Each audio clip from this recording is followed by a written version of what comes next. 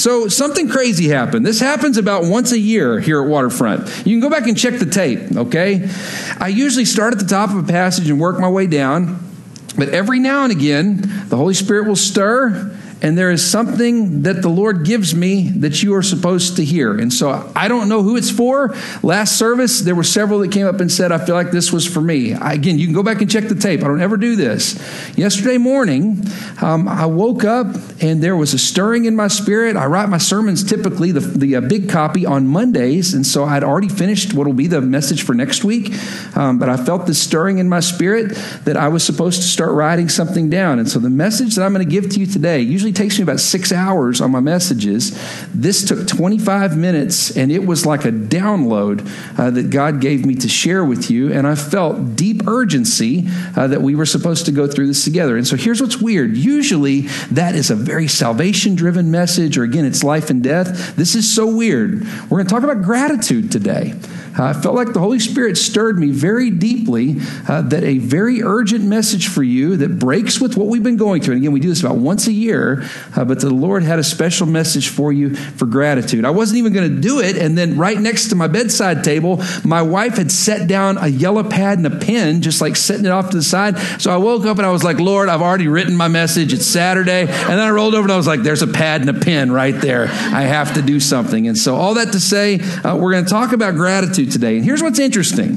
When you study about things that are steeped in theology, things that are so powerful in the truths of Scripture, a lot of times it's the most simple answer that you could look for. I think one of the things that pastors, myself included, do a bad job of is sometimes we try to pitch it that the things of God are so big and so powerful and so complicated. Most of the times they're very, very simple. Jesus Christ shed blood as the one sacrifice for all sin. It is a very simple concept that anyone can receive. And here's what's interesting. There are all sorts of things that God can do for us miraculously on the outside, but gratitude is something that God has given us that it heals our insides. It heals our spirit. And we're going to walk through today the restoring power of gratitude. So if you got your Bibles, we're going to jump around, start with Luke chapter 17, and we're going to start with verse 11. It starts today with this question. Have you ever felt like there was an emotional obstacle that you just couldn't get past?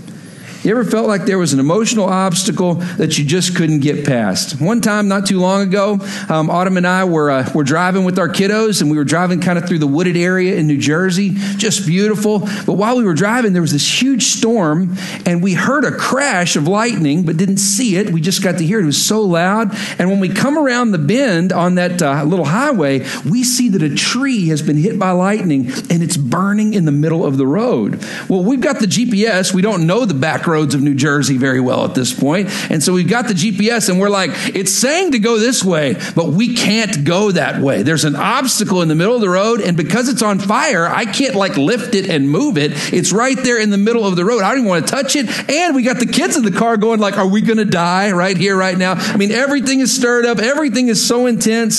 Sometimes it feels like there are things in your life, moments where there is an emotional obstacle in your life where you go, Lord, I got to keep moving. I've got to go. You've called me to things that are in front of me, but there's a big tree blocking the area, and I feel like I'm just stunted. I feel like I can't do anything. Sometimes it's a lot of things that add up to one tree. In my life, the trees that have fallen have been when Dad passed away, when Jack got his autism diagnosis, when I quit without another job in Wichita Falls, when the pandemic shutdown took place, and for the first time in my life, we couldn't gather together as a church. I'm telling you, those were trees in the road, and I felt so burdened. I felt like my insides were rotting. Some of you feel that way? I felt like my insides were rotting. I got good news for you today. You ready? Write this down. Christ-centered gratitude is the remedy for all sorts of burdens. Christ-centered gratitude is the remedy for all sorts of burdens. You would be shocked at the power of just being grateful for the things that God has given you. Sometimes we get so blind that we miss it. We live and work in a city where a lot of you, your job is to be critical and analytical, to figure out what the problems are in a government system, in your job situation. And your job is to figure out how to be critical about things so that you can fix them, so that you can make them better. The problem is when you look in the mirror, you start to do the same thing to yourself. You start to do the same thing to your friends and loved ones. You ever been married to somebody who's really good at their job of being critical or analytical? I'm telling you, it's a tough place to be when you share a house with that person. Or maybe you're not even married to them. Maybe they're just your roommate here in this city. And it's difficult. Don't point. I see some of you pointing. Don't point. Now listen, it's tough. Gratitude. Gratitude is a powerful tool that God can use to heal us. Ify, I always thinking I'm grateful for you, for the way that God brought you and your husband to our church, your sweet daughter. My daughter Lulu talks about your daughter all the time and the friendship that they have. I'm so grateful for you. Just being around you, it fills me with great hope and joy. God brought you here from a complete other part of the world so that you could be a part of Waterfront. My friend Danny Davis, his wife Frances here today. I just think the world of you, dude. My dad discipled Danny back when he was in college, and then now I get to serve as his pastor. And his boy over there looking good, all right? High class. I'm telling you, you can look around the room, and there's so much joy. Dean Lohmeyer, man, your story of endurance, getting to be there for your retirement ceremony and then seeing the man that you are today. I just am so proud of you, proud of your family. Hannah, known you a long time. We've served in ministry together. I'm telling you, to watch what the Lord's done with you, you are a strategic piece for such a time as this. Queen Esther in so many different ways. Listen to me. It's a good day. There is a lot to be thankful for. But the enemy stirs and we forget. We forget how good God is. We forget all the things that he's done. And listen to me. When we forget what God has done, we forget what he can do in the future. We forget that he has a great plan for our lives, that he has a great plan for the world. And we forget that there is hope. So I want to look with you real quick. Why do we forget? It's ingrained in our nature. Look at Luke chapter 17, verses 11 through 19. It says, now, on his way to Jerusalem, Jesus traveled along the border, underline along the border between Samaria and Galilee. And he was going into a village, and 10 men who had leprosy met him. And they stood at a distance, underline stood at a distance, and they called out in a loud voice, Jesus, Master, underline Master, have pity on us. Underline that word pity that's there as well. This passage starts off so intense as Jesus is on the road. He's right on the border between Samaria and Israel. And here's what's important about this. Samaria symbolizes those who don't have a biblical background, those who don't know Yahweh. And then you've got on the other side the people of Israel who have a biblical background. And you've got all these people together, lepers from both groups with a skin disease where they are literally, their bodies are literally falling apart right there in front of Jesus and the disciples, and they call out at a distance. Whether we have a church background or not, it's a picture of this room. Lord, have mercy on us. Master, have pity on us. What they're saying is, I am in anguish, physically, emotionally, and spiritually. I'm so tired. There are all these emotional and physical obstacles in my life, but Jesus, I believe that you can help me. Look at verse 14. It says, when he saw them, Jesus said, go, show yourselves to the priest. He says, I sense that there's faith in you, but put it to action. Go, show yourselves to the priest. And as they went, the 10 were cleansed. Look at verse 15. But one of them, underline one of them, when he saw that he was healed, came back praising God in a loud voice, and he threw himself at Jesus' feet and he thanked him, underline thanked him, and he was a Samaritan. The picture in this passage is that the one without the biblical background, realizing the heaviness of the moment, comes back to Jesus and praising Yahweh, maybe for the first time, cries out and says, man, you saved me. Falling at Jesus' feet, he says, you did this for me, and I am so grateful. Look at what Jesus says, verse 17. Jesus asked, were not all 10 cleansed? Where are the other 9?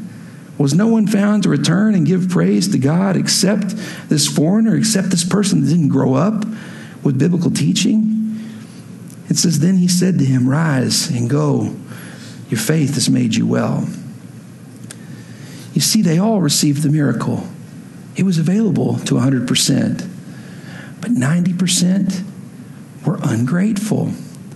Now, just for the record, they all still got healed. They all still received the miracle. But listen to me. On the inside, that inner healing takes place. That inner redemption takes place when we are grateful, when we show gratitude. If you're taking notes, write this down. Are you ready? 90% of the time, gratitude is not where our minds go, even though they absolutely should. Let me say that again. 90% of the time, and we're getting that 90% right there from that story. 90% of the time, gratitude is not where our minds go, even though they absolutely should. Without Jesus, you're sunk. Without Jesus, they die of leprosy. Their bodies fall apart. They shrivel up and they die. But with Jesus, there's a miracle. But only one received the inner healing that comes from gratitude. It begs our big $1 million question today. You ready? What are some emotional obstacles that God can help us overcome through gratitude? What are some emotional obstacles that God can help us overcome through gratitude? There are going to be some of you today that sit here, and this message truly was for you. The whole reason that God stirred this was so that you personally could be in here to hear it today. If that's you, I want you to take notes, because you're going to sit there and go, it can't be that simple. It absolutely is.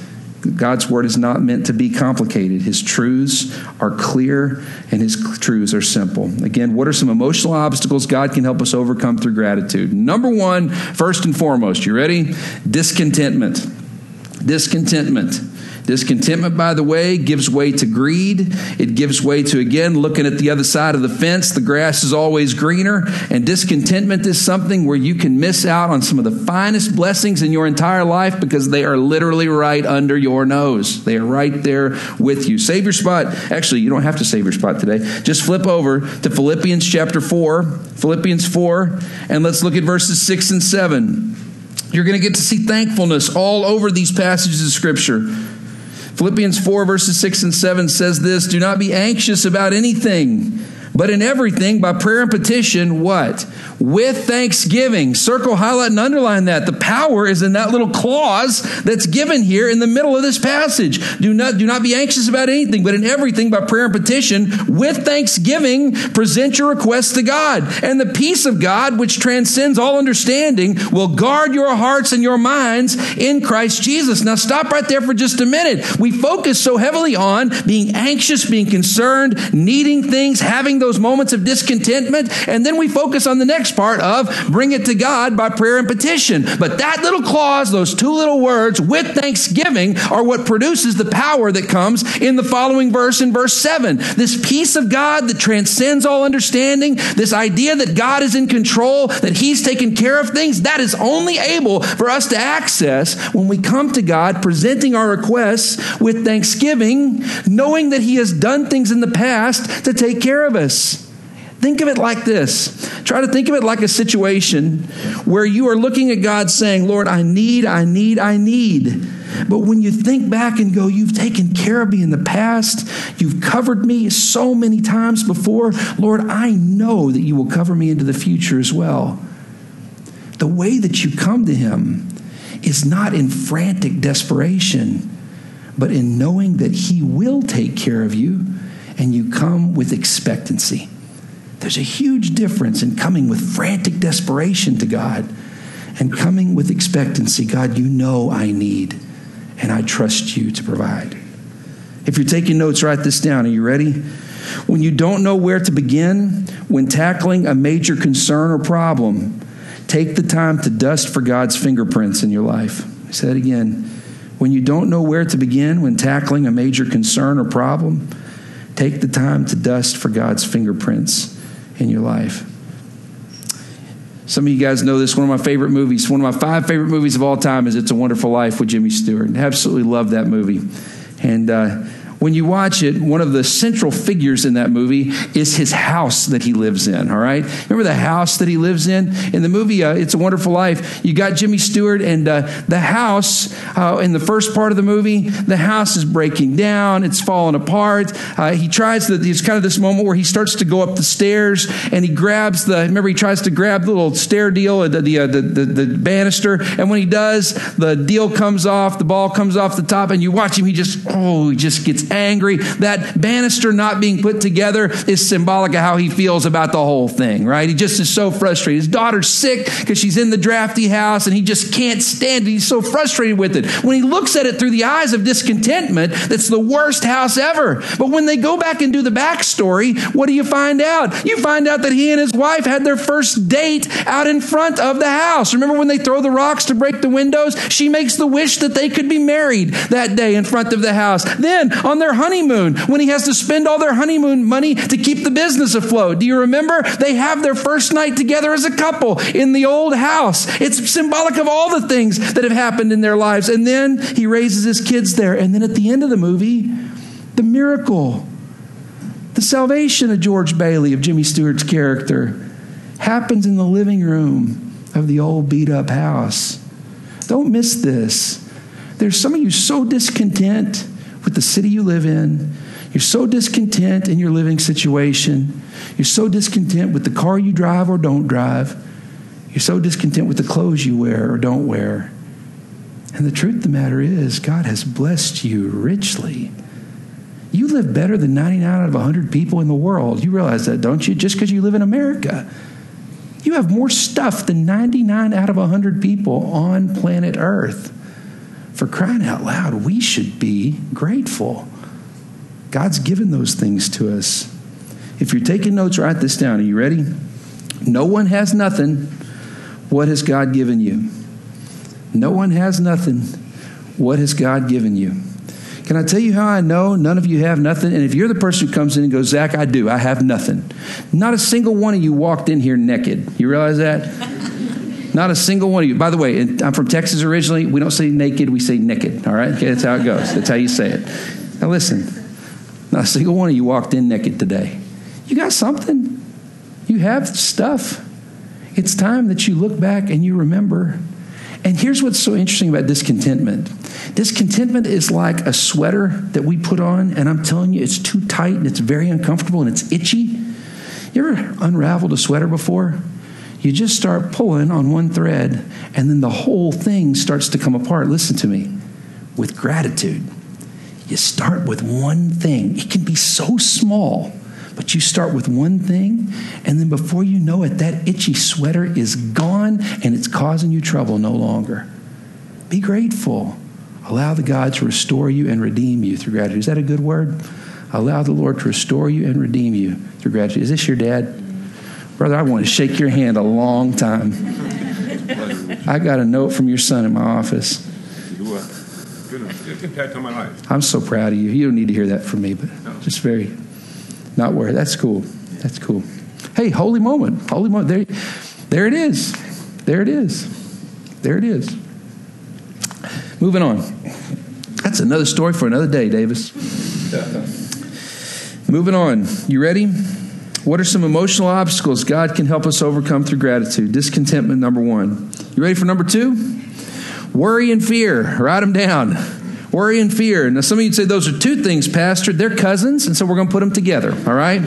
Worry and fear. They're very different, but they in many cases are very much the same. And gratitude combats those as well. You ready to figure out how? Now flip over to 1 Timothy chapter 6, verses 20 and 21. This is so interesting. I can tell you for me personally, the time of pandemic, these verses really spoke to me powerfully. Look at 1 Timothy 6, verses 20 and 21. It says, Timothy, this is Paul writing, guard what has been entrusted to your care. And look at this. Turn away from godless chatter and the opposing ideas, look at this, of what is falsely called knowledge. Circle, highlight, and underline what is falsely called knowledge, which some have professed, and in doing so have wandered from the faith. That's the very last thing that Paul writes to Timothy at the end of his letter in 1 Timothy. He looks at him and says, you've got all this chatter going on around you. He says, make sure you don't treat it like knowledge. Don't treat the commentary with the same weight as you treat the Scripture itself, the Word of Almighty God. No better example of this than watching TBS during the NBA playoffs, all right? You watch the NBA playoffs. Anybody watching basketball right now? There's a few of us out there, Sam. There's a few of us. I love it on TBS because you got Ernie Johnson as the commentator, but you have got Charles Barkley, Kenny Smith, and Shaq. And I'm telling you, what I love about it is when you watch the pregame, they all know exactly who's going to win. They all know exactly how it's going to go. They all know exactly what's going to happen. And then when you watch the post game afterwards, you know how it went. You know how it was going to go. And there was definitely truth. And the things that were said beforehand, most of the times do not measure up in any way, shape, or form. Listen to me. It's chatter. Now, there's nothing wrong with commentary and chatter. It makes for great television. Y'all been watching Shaq do his impersonation of the Hawk? You watch a 7'2" man do this and he goes, ah! I mean, it's great to watch. Hawks fifth seed. I mean, they had no chance to make it. Shaq picked them, and so it's just been great watching all that stuff. Don't miss this. The commentary is just chatter. It's just commentary. It's not the truth. And here's what happened for me during the pandemic. Because we were so isolated, because we were not gathering together, I would turn on the TV first thing in the morning, or I'd roll over and get my cell phone, and the very first thing I would do when I started off my day was check my 4 news sites to see what was going on, check my inbox to see what had come in, what was happening, if anybody was in trouble, if anybody was hurting, scroll Facebook because it pops on a second, just knows you're awake somehow because of a microchip in you somewhere. Anyway, no, I'm just kidding. I mean, whatever it is, right? Facebook somehow knows the second you wake up. And I'm telling you, you start going through, and here's the deal. By the time I got to open God's Word, I had already decided that the world was falling apart. Listen to me. Don't treat godless chatter like it's knowledge, like it's truth. Can I tell you what I finally had to start doing? I finally had to start sleeping with my Bible right next to my bed. And then first thing in the morning, I would turn over and pick it up so that I could start my day on the foundation of Scripture. You see, God has already written the story, and He's already won. On the days when we get so worked up, we can be grateful for that no matter how deep, dark, and difficult this world becomes, our God is making all things new. If you're taking notes, write this down. Are you ready? When we move away from being thankful for the truth in God's Word, fear and worry become our neighbors. Let me say that again. When we move away from being thankful for the truth in God's Word, fear and worry become our neighbors. I'll never forget, for me, one of the darkest stretches during the pandemic happened the big night of the riots. It was a Saturday night, and you got to remember, it's June. It's around this time of year. It's June. We have not met as a church for over 3 months and gathered in person for services. And I'm telling you, everything is so brutal. Everything's so charged. We're just sitting there, and you're sitting there going, I know there's a right thing to do. Something I'll look back that was right and something I'll look back that was wrong, that I should have done or shouldn't have done. And you're sitting there begging God for wisdom and insight while we watched portions of the city be destroyed and burned. And I remember I was so deep into the darkness, and it's Sunday morning when I should be getting ready to preach. And it's Sunday morning, and legally we can't gather. And I remember it was 6:30 in the morning. We'd stayed up all night watching the news, went to bed about 4. And I remember at 6:30, the Spirit woke me up and said, drive to downtown. And I was in the darkness. I was in the discouragement, the worry, and the fear. And I remember I drove in, and there were hardly any cars. There were just police cars. And then there were street sweepers. I remember there were street sweepers driving around. And I remember I pulled up 6:30 in the morning, and I'm right by the White House. And I remember there's this woman, older African-American woman in her 70s. And I remember she's got her hands lifted to heaven. And I can see her praying and prayer walking. I can read her lips as she's prayer walking, as she walks around the area where carnage had taken place the night before. I just began to weep. The fear and the worry, when compared to the truth of Scripture, is anyone anxious? He should pray with thanksgiving. All of a sudden, it changed my eyes. It changed what I was seeing. I began to look around. Some of you will remember this. There were these different people, construction individuals, who came out of the woodwork on that Sunday and Monday, and they rebuilt facades to the front of the buildings in no time flat so that they could have doorways and, again, have places where the broken windows were covered up. They were sweeping up the glass on the side. And I remember I began to weep because what had started off as worry and hopelessness, all of a sudden it had turned into realizing God was at work. God was still on His throne. And just because we were seeing it on that box in our living room or on that little box in my palm, that didn't mean that God was any less in charge. It begs the question, are you ready for this? Are you treating chatter like it's knowledge? Are you treating chatter like it's knowledge? It's not wrong to look at the websites. It's not wrong to check the news data, but listen to me. Build your day on the foundation of God's Word. Amen? Start with the foundation and then go from there to check the inbox. Go from there to check the websites. Go from there to read the paper. Are you treating chatter like it's knowledge? Because last time I checked, they're still playing those Eastern Conference and Western Conference Finals games. It's not determined on what Charles Barkley has to say of whether or not they win or lose. Is that a good word, Josh? There you go. Moving on. You ready for number 3?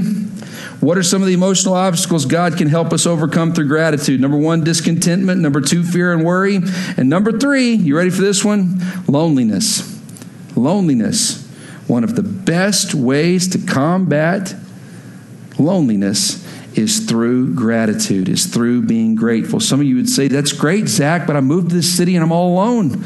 Or that's great, Zach, but my loved ones have passed away. My mentors have passed away. There's not a single one of you around this room that got to this point all by yourself, all right? Not a single one of you. There have been so many people that had to pour into you for this moment right here, right now to be possible. God has given you so many people, but the devil whispers in your ear that you are all alone. It's a lie straight from the pits of hell. Look with me, if you will, at Philippians chapter 1. Philippians 1, and let's look at verses 3 through 6.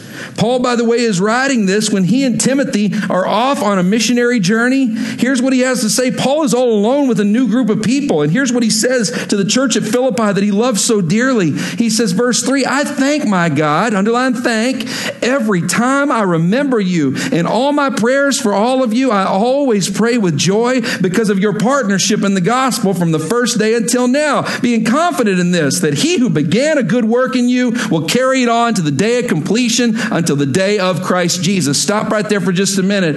What we find here from Paul is he says, when I go through that time of difficulty, those moments of loneliness where I feel so far away from home, so far away from those that I love, he says, I remember you. I thank God that you are in existence, and I thank God that he's working in your life from the first day until now. Underline the first day until now, because the idea there is that God is on his throne pouring into you from your past, in your present, and he will continue to pour into you into the future as well. So that's why we have this weird little table, all right? I got knickknacks all over my office, and they symbolize people in my life that have poured into me.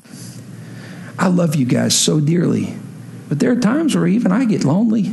And the pandemic was one where I got real lonely, real isolated. I'm a sanguine, all right? I'm a people person. And I got real lonely and isolated. In my office, I got these different little deals. First one, check this out. My daughter Lulu drew this for me, and I hate leaving her every time. She drew me in a plaid shirt, real skinny, which I appreciate. And, of course, my go-to capri pants. All right, there you go. I'm just kidding. When I look at this, I'm reminded and I'm grateful every time. I thank God for that sweet girl. I think of how the Lord allowed me to lead her to Christ, to baptize her. I think of all the things that God has in store for her in the future. And I don't feel alone. This is a mug from one of my 5 best friends in the whole world, a guy named Nolan Frederick. Nolan came to Waterfront, saw what the Lord was doing through us, and then he came up and said, you know, I think God may be calling me to plant a church too. Nolan planted a church in his hometown, Artesia, New Mexico, and they just bought 42 acres of land. He's a way better pastor than I am, all right? Nolan's getting to pastor a great church. On some of the darkest days of my whole life, he was there for me. This is what holds my pens in my office, and it sits right next to my desk. I'm reminded that Nolan is doing work on the other side of the country, and that he who started the work will be faithful to complete it. I would love a world where I could sit with him every day, and when we get to heaven, we will get to. But for now, when I think of him and see this mug, I don't feel lonely.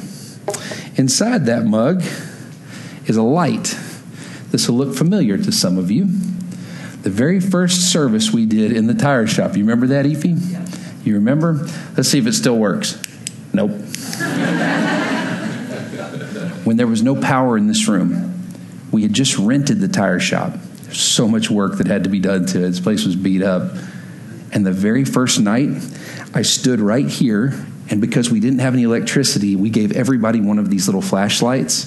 And there were about 100 of us in here, and we took the flashlights, and do you remember? We pointed them at the walls. We prayed for each of the walls. We prayed for the ceiling. We prayed for the floor. In fact, I think it was Josiah Mertz who told us, hey, we ought to pray for the ceiling. We prayed for the walls, but he said we got to pray for the ceiling, pray for the floor. When I see this, I think of you. I think of the promise that God made that even after my time on this earth is done, I pray that God would still use this place for his kingdom. When I see that, I remember and I'm thankful.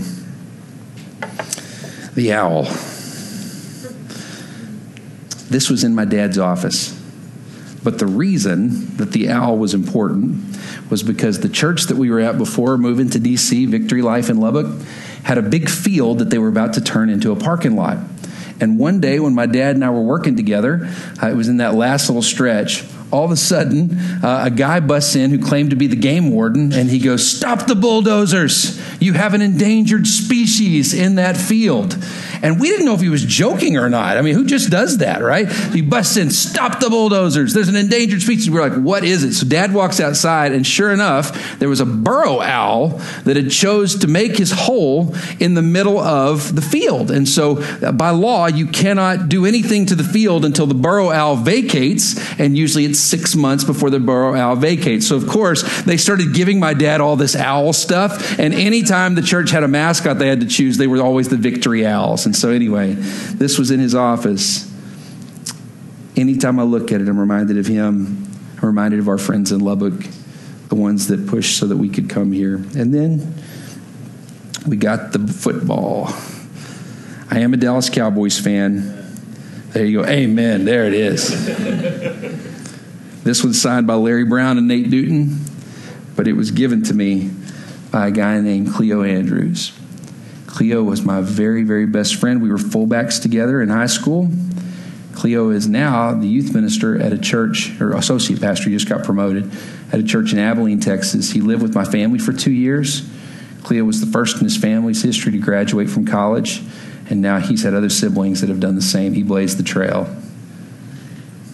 Cleo and I, the Lord used us to do some pretty cool things. We were just kids.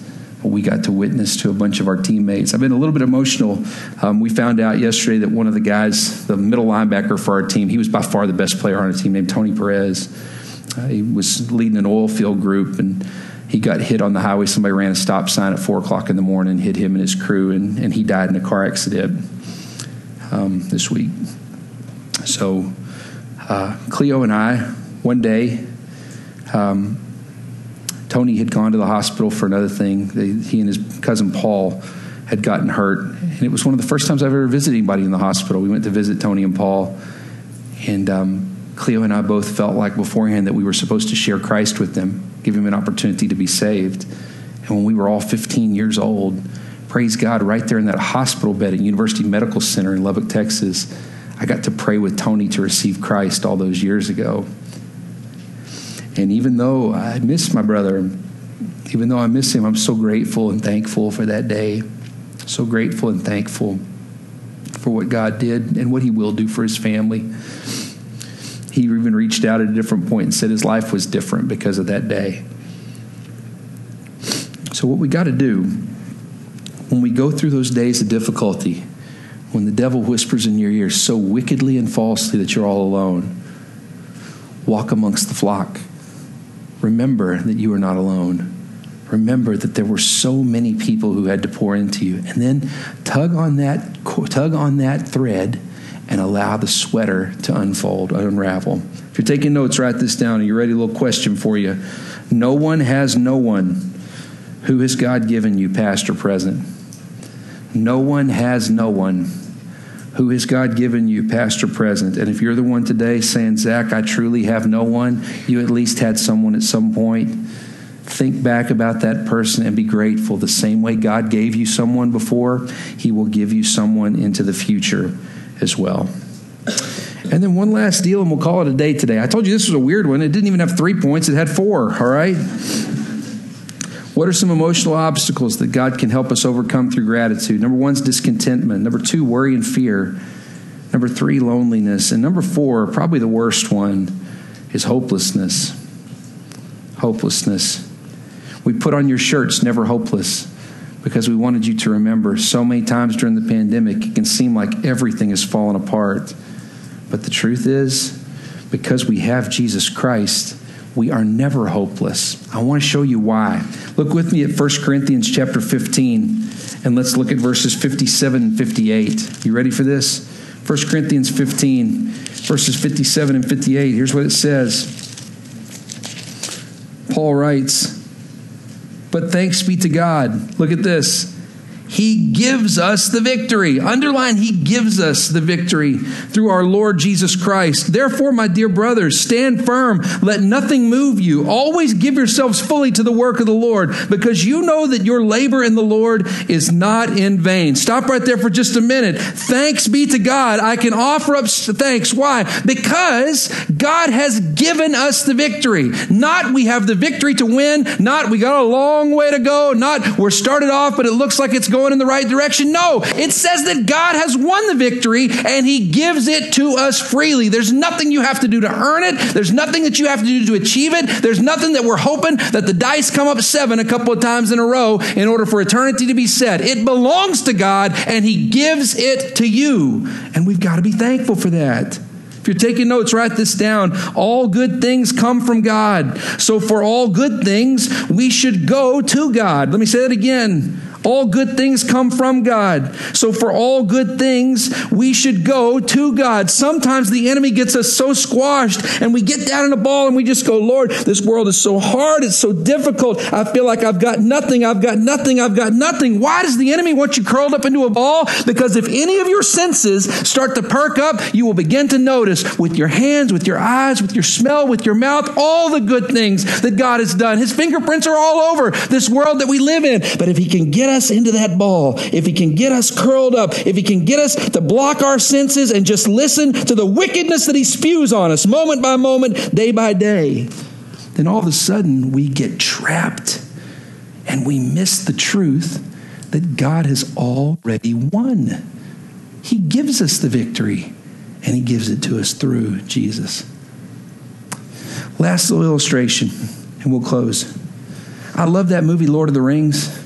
Okay? And by the way, some of you are like, Zach, you have a pattern to your sermons. You tell personal stories and movies, all right? It's true, right? It's pretty much all I do, all right? Remember Lord of the Rings? The scene of hopelessness is the scene where they're trying to decide what to do with the ring. They should be happy. They got the ring, and they got a shot at finishing the thing off, right? But instead, they come up and set the ring in the middle of the table, and everybody begins to fight, and it starts to drift into hopelessness. And you can hear the Sauron voice in the background going, ha, ha, ha, ha, like this laughter. It's just like the devil, right? Ha, ha, ha, ha, right? This moment that actually has the devil scared to death, as Sauron's scared to death, they have the ring in their possession, and they're going on the offensive. All this turmoil, all this hopelessness, this cloud of darkness, ha, ha, ha, ha. And you remember, all of a sudden, the little hobbit Frodo walks up. He's the one who has nothing to gain. He cannot be the one who's in power at this point. Nobody in Middle Earth is going to trust him as the one who's in charge. So he walks up and says, I'll do it. I'll take the ring to Mordor. I'll do it. I'll be the one. And then do you remember? He goes, but I don't know the way. Can you just point me in the right direction? I'm willing to help. I can't do this on my own, but I have hope that this has happened for a reason. And do you remember Gandalf, the intellectual, all of a sudden his face softens and you watch it. He looks at him and then all of a sudden what had been such darkness, what had been each person fighting for their own way, all of a sudden Gandalf goes, it's not so bad. And you know what? You can have my staff. All of a sudden then Aragorn comes up, the one who will be king. He goes, you know what? And you can have my sword. Legolas, the sharpshooter. You can have my bow. Boromir doesn't say anything at that point, but he shows up on the journey as well. And then you got Gimli the elf who says, and you can have my axe. Do you remember? And all of a sudden it turns into the movie for the billboards. They go up and they go, look, 9 companions. And there they are, taking their group photo for all time. Now listen, it's a silly example, but I hope it sticks with you. How do you go from, there's no hope, it's not going to work, to all of a sudden you come to realization, God's given us everything we need. He's given him a sword. He's given her an axe. He's given him a bow. He's given her a willing heart. And then all of a sudden, you got companions that are going on a journey that will be told for eternity. we are never hopeless because God already won the battle. It's done. We just have to walk the path. It begs the final question. Are you ready? No one who calls out to Jesus will be turned away. Do you have Jesus? No one who calls out to Jesus will be turned away. Do you have Jesus? If you do, you have hope. I don't know who that was for today, guys. That sermon came together in 25 minutes yesterday morning. It was like a download. Just came straight down. And I'm telling you, there's some of you here, maybe it was life and death for you to hear that today. Allow him to restore your insides. Thanks for listening. Let's pray.